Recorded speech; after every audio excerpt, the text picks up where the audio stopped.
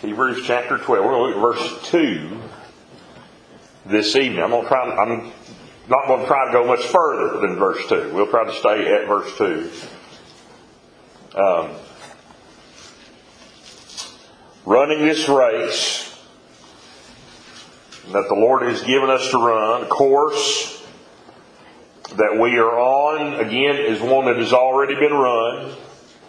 Our Lord Jesus has run it before us. And so we read here in verse 2, Paul says, looking unto Jesus, the author and finisher of our faith. Looking unto Jesus, the author and the finisher, of our faith, who for the joy that was set before him endured the cross, despising the shame, and is set down at the right hand of the throne of God. He is, again, the author and finisher of our faith. Now, as we look this morning, there in verse number 1, we're talking about chapter number 11 in regards to this great hall of faith. Paul ends it here with our Lord Jesus as the chief, the author and the finisher of our faith. It was this very faith that all these folks in chapter 11 are spoken of here, their works of faith, their belief in the Lord, their belief in the promises that God had given them, they all come from the Lord Jesus. He's the author of our faith. He's the author of their faith as well, you see. They have faith. That faith's given to them by Christ Jesus our Lord. He is the author and finisher of our faith, as He is the author and finisher of their faith. And we are to look to Him, as we were talking already this morning concerning, we are to look to Him in running this race that He has given for us to run. We are to look to Him. We are to hold fast to Him because He is the one that has went before us. He is the beginning and the ending. He is the author and finisher of our faith. We are to look to Him in the race that we are running. We are to look to Him in the life that we are living. We are to look to Him in the walk that we are walking for our Lord. Whatever metaphor you want to use in our service to the Lord, we are to keep our eyes fixed upon the Lord Jesus. We are to follow after Him. We are to hold on to Him. He is the author and finisher of our faith. And this cloud of witnesses that Paul spoke of there in verse number 1, from them we can gain some inspiration from. They're given to us as examples, that we see what they endured, we see what they went through, and we see them yet faithful. We see them yet believing. And from them we can gain inspiration. Some motivation to continue on. When we think about the greatness that God has worked through them, and accomplishing the things that they accomplished. From them we can gain inspiration. But our true example, the one we are to model, is our captain. Our eyes are to be fixed upon Him. For He, even though Paul ends this passage of faith here with Him, he does not show characteristics of faith like the others that are mentioned in chapter 11. He doesn't show the characteristics of the faith of those mentioned there. But rather, He's the author and finisher of the faith. He is, you see, He is that faith. Christ Jesus our Lord. Now, there are those today that have no problem with Him being the author, but they want to take the finishing up on themselves. They want to try to take care of that on their part. But He's not just the author. He's the author and finisher of our faith. There are those even that don't even want Him as the author. There are those that want to put Him just with the list there in chapter number 11. Oh, He's just another example. That's their mindset. He's no different. As far as his works of faith, He's no different than Moses. He's no different than Abraham. He's just another example given to us. And we should really try to be like Jesus, because, man, He had a good example of faith. No, He's not just another example. He is the author and finisher of our faith. He is the one who gives us faith. He is the one who has worked for us faith. And He is the one that finishes our faith in Him. He is the one that brings it to pass. He is the one that fulfills the promises of it. It is what we believe in. It's not just some random thing called faith or spirituality like so much of the world wants to say they are or say they believe in. We believe in Christ Jesus. He is what we fix our eyes upon. He is the one in whom we believe. It is what He has done. He is the author and the finisher of our faith. He is the way, the truth, and the life. It is Him. It is Him that we believe. It is Him that we trust. He is these things for us. Our faith, our life, our way. It is Him, you see. It's Him. So He doesn't just show the characteristics of faith. He is the author and finisher of that faith. But He also ran that race. We're called to run this race, Paul says. Run that race with patience, on a course that Christ Jesus has already ran before us. And we're following Him. And He did run that race before us. He blazed that trail before us. But He ran a race ran the most difficult race. The most difficult race. He did so without wavering and without sin. He ran that race in absolute perfection. Absolute perfection. Absolute righteousness. Hebrews chapter 4, Paul says there in verse number 15 of this passage, Hebrews 4 verse 15,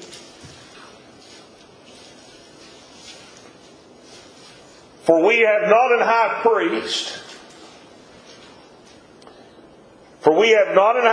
which cannot be touched with the feeling of our infirmities, but was in all points tempted like as we are,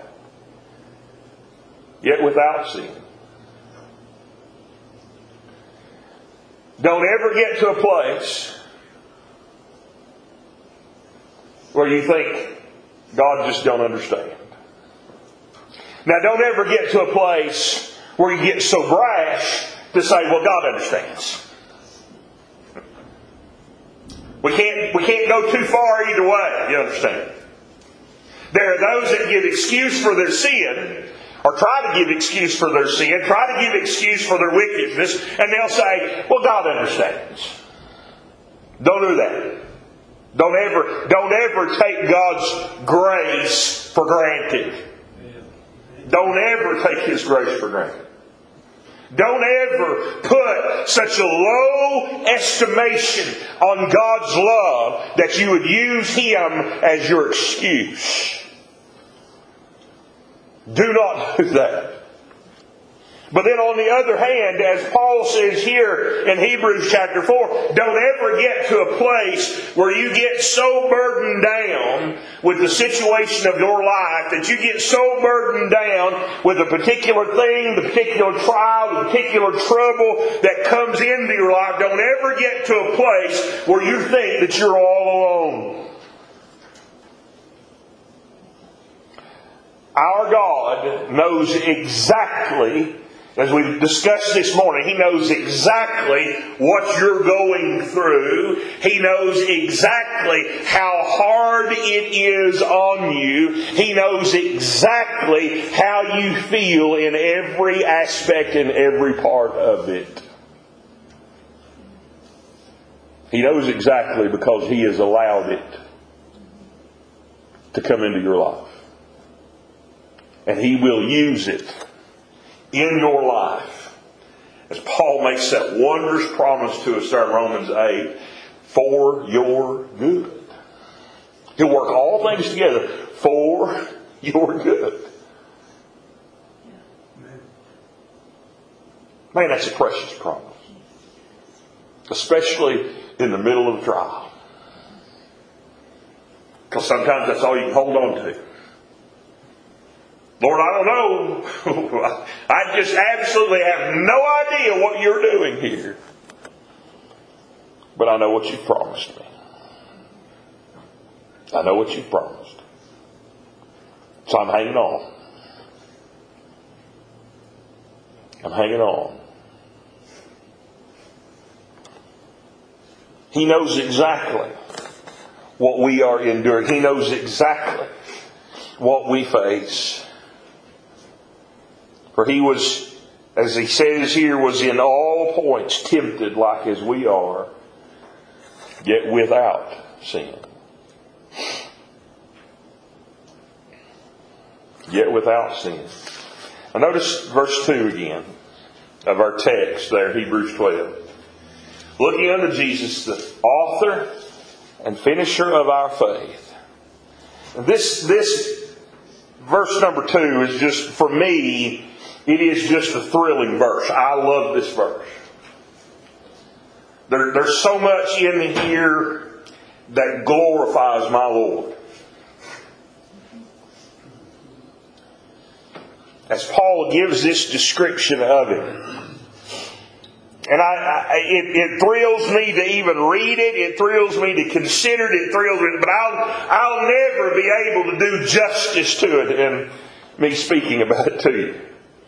But there's just so much in it that glorifies my Lord. He's the author and finisher of my faith, of our faith. And then listen to what he says concerning Him here. Who for the joy that was set before Him endured the cross, despising the shame, and is set down. And is set down. And is set down at the right hand of the throne of God. Who for the joy. What was this joy? There are those that say, well, the joy was the cross. No. It says because of the joy He endured the cross. You see, the cross, there was no joy in the cross. None whatsoever. It was great pain. It was great sorrow. It was great trouble on our Lord. He suffered much because of that cross. Him going to it, Him hanging on it, and all that He endured during that time, it was great suffering that He endured. Great sorrow that He endured. But He did so for the joy. For the joy. What is this joy? There's three things I see in Scripture. Three.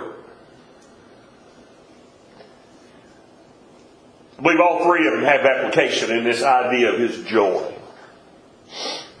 First of all, go over to John 17. This is His prayer. The night of His arrest.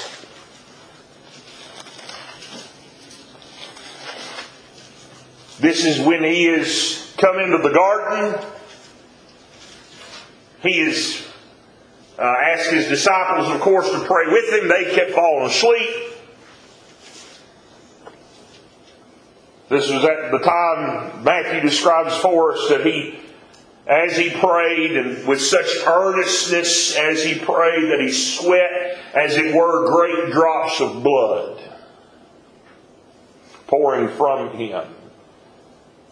As he prayed in this anxiety, if I can use such a term, this sorrow of what he was about to endure. Now understand, we look at it so often. I mean, it's hard not to. When we consider the cross, it's hard for us not to see the physicality of it. The crown of thorns on his head, the beating that he endured, the plucking of his beard from his face, the scourging with the cat of nine tails that would tear the flesh from his body, his bones and even his bowels being exposed there, him naked before all of them, hung there on that tree, nailed with those nails on that tree, and then to have all of that reviling and hatred against him as he endured that. It's hard for us to get beyond that reality. But that was not the hardest part. That was what man would do to him.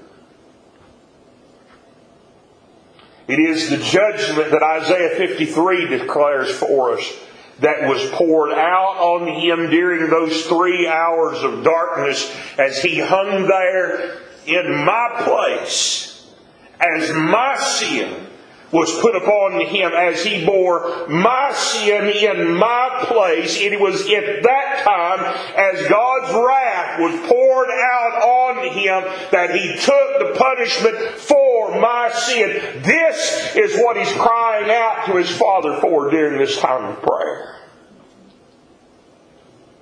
If it be thy will, let this cup pass from me. Nevertheless, not my will, but thine be done. He was enduring such a heavy load. Such a heavy load.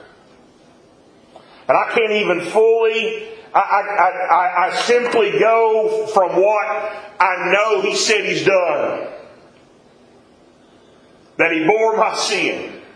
That he took my punishment. That he took my place. That he took upon himself my sin, and in return gave unto me his righteousness, his imputed righteousness on my behalf. I simply go, I can't fully grasp, I can't fully understand what took place between him and the Father in those 3 hours. And I don't think I'm supposed to know. That's the reason he was covered in darkness for those 3 hours. But I know what he did. He took my place. He took my punishment. He bore it for me there on that cross. Amen. And here in John 17, he describes for us, I believe, a couple of things in regards to his joy. Why he would endure such a sorrow. Why he would endure such pain and suffering. John 17, beginning in verse 1, he says, "These words spake Jesus, lifted up his eyes to heaven, and said, Father, the hour is come, glorify thy Son, that thy Son also may glorify thee." Verse 5, "And now, O Father, glorify thou me with thine own self, with the glory which I had with thee before the world was." Two things, I think, there that are shown to us. Also back here in John 15 and verse number 8 down through verse number 11.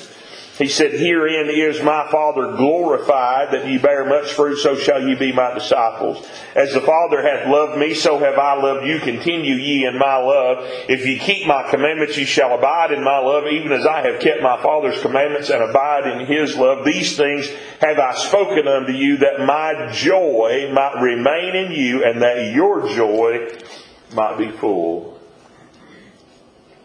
These two things I think we find a part of this joy that he would endure the cross is, number one, his own glorification and his Father's glorification. Everything that God has set in order, everything that he has put in place is for that chief purpose, to glorify him. To glorify him. He is worthy of all glory. And everything that he has set in motion in his creation will glorify him. Everything. And so I think that's part of that joy, is that glorifying the Father and the glorifying himself. But the third thing, I think we also find here in John 17.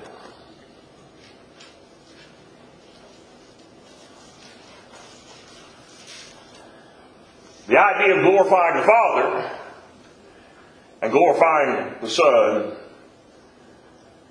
is something that thrills me. The fall of my Father's glory.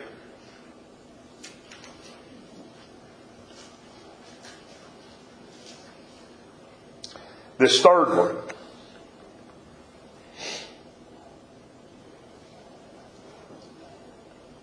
This third one humbles me.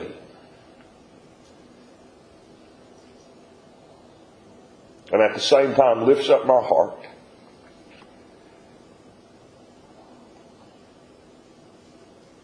Verse 2. As thou hast given him power over all flesh, that he should give eternal life to as many as thou hast given him.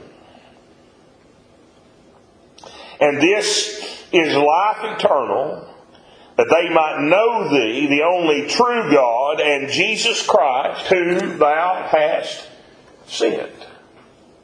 Verse 6, he says, I have manifested thy name unto the men which thou gavest me out of the world. Thine they were, and thou gavest them me, and they have kept thy word. Verse 24, down through verse number 26, he says, Father, I will that they also, whom thou hast given me, be with me where I am, that they may behold my glory, which thou hast given me, for thou lovest me before the foundation of the world. O righteous Father, the world hath not known thee, but I have known thee, and these have known that thou hast sent me, and I have declared unto them thy name, and will declare it, that the love wherewith thou hast loved me may be in them, and I in them. What is the joy that was set before him? But the redemption of his people that were given him by the Father before the world began. Amen. Jeremiah 31 and verse 3. This, of course, context here is Israel that he's speaking to, but it applies to all his children. Jeremiah 31 and verse 3. The Lord hath appeared of old unto me, saying, Yea, I have loved thee with an everlasting love. Therefore with loving kindness have I drawn thee. I have loved thee with an everlasting love. Ephesians chapter number 1. Ephesians chapter number 1, verse number 4. Ephesians 1, verse number 4. Paul says, according as He hath chosen us in Him before the foundation of the world, that we should be holy and without blame before Him in love, having predestinated us unto the adoption of children by Jesus Christ to Himself, according to the good pleasure of His will, to the praise of the glory of His grace, wherein He hath made us accepted in the Beloved. This which was contracted between the Father and the Son from eternity past, that there was a people given to the Lord Jesus Christ. There was an elect that was given Him. That the whole of history, understand this, the whole of history was to bring to pass your salvation in the day of God's grace. Everything that He worked, everything that He set forward, everything that He's brought to pass was to work out that grace in you to bring to pass the salvation of His people. Everything. That is His chief end. And here, this which was contracted between the Father and the Son from eternity past is now coming to fruition as the Lord is preparing to go to the cross. That which was contracted between them is now being done. It's being carried out. The Lord is going to the cross. He is giving that payment for His people. And it is from that cross that He would take upon Himself our sin and there cry out, it is finished. That which He had purposed to do from eternity past is done there on the cross. That was the joy.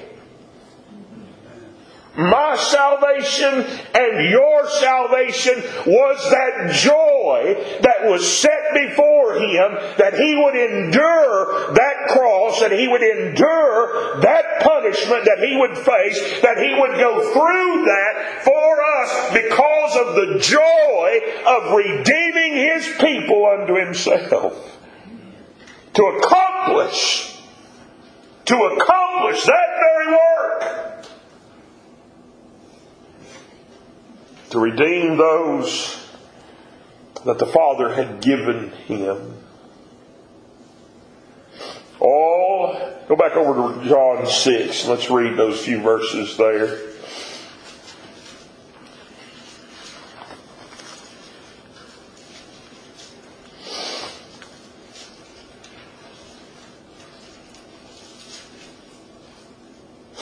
Beginning in verse 37.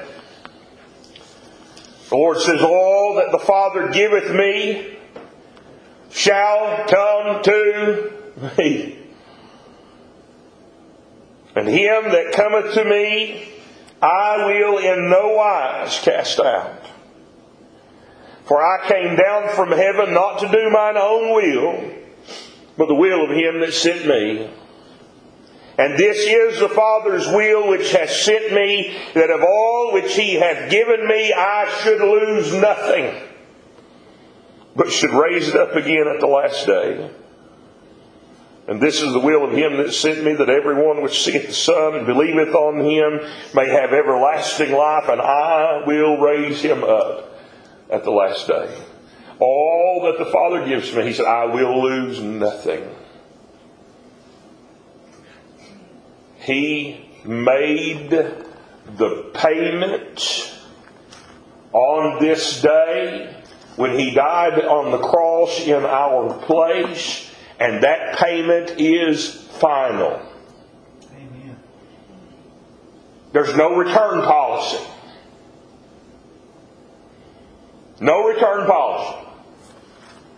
He made it. It's final. It is finished, He declared. And He did that. He faced it. He accomplished that. He endured this reality because He was joyful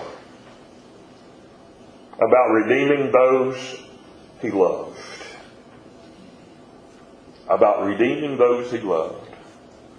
To bring us unto Himself. So, the captain of our faith, our Savior, and our King went to this hour, as He would call it, knowing full well the outcome that was ordained. Again, He was mocked, He was beaten, He was scourged, He was nailed to the cross. There He died. He was pierced in the side. He was buried in the ground. And in the process of this, He became sin for us, bearing it in our place, taking upon Himself the punishment of that sin, that by it we might be made the righteousness of God in Him. That's what 2 Corinthians 5 verse 21 tells us. That He was made sin for us, who knew no sin, that we might be made the righteousness of God in Him.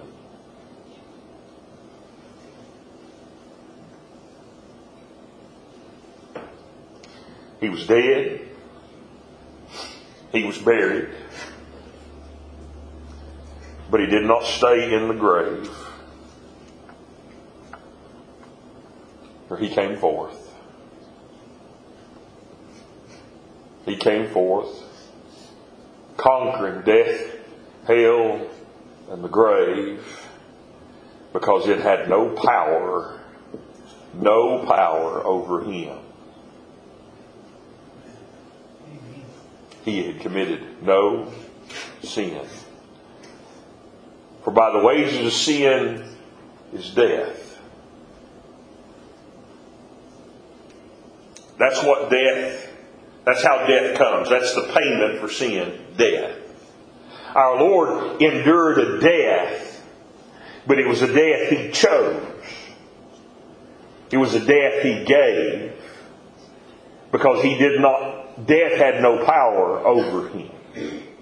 He gave Himself in that, taking my death, taking your death, by bearing our sin for us.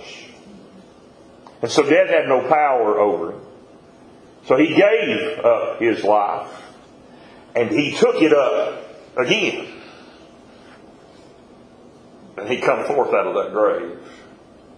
Never again to enter into a grave. He is the ever-living God, and is seated at the right hand of His Father. Seated there. His place.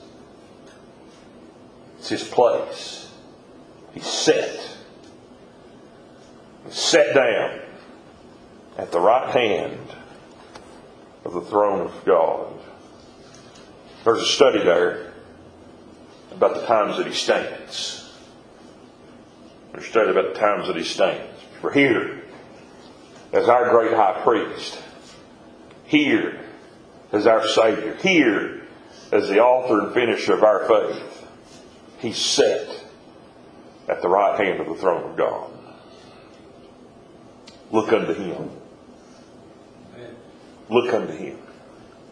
Author and finisher of our faith. Let's all stand. We'll be dismissed.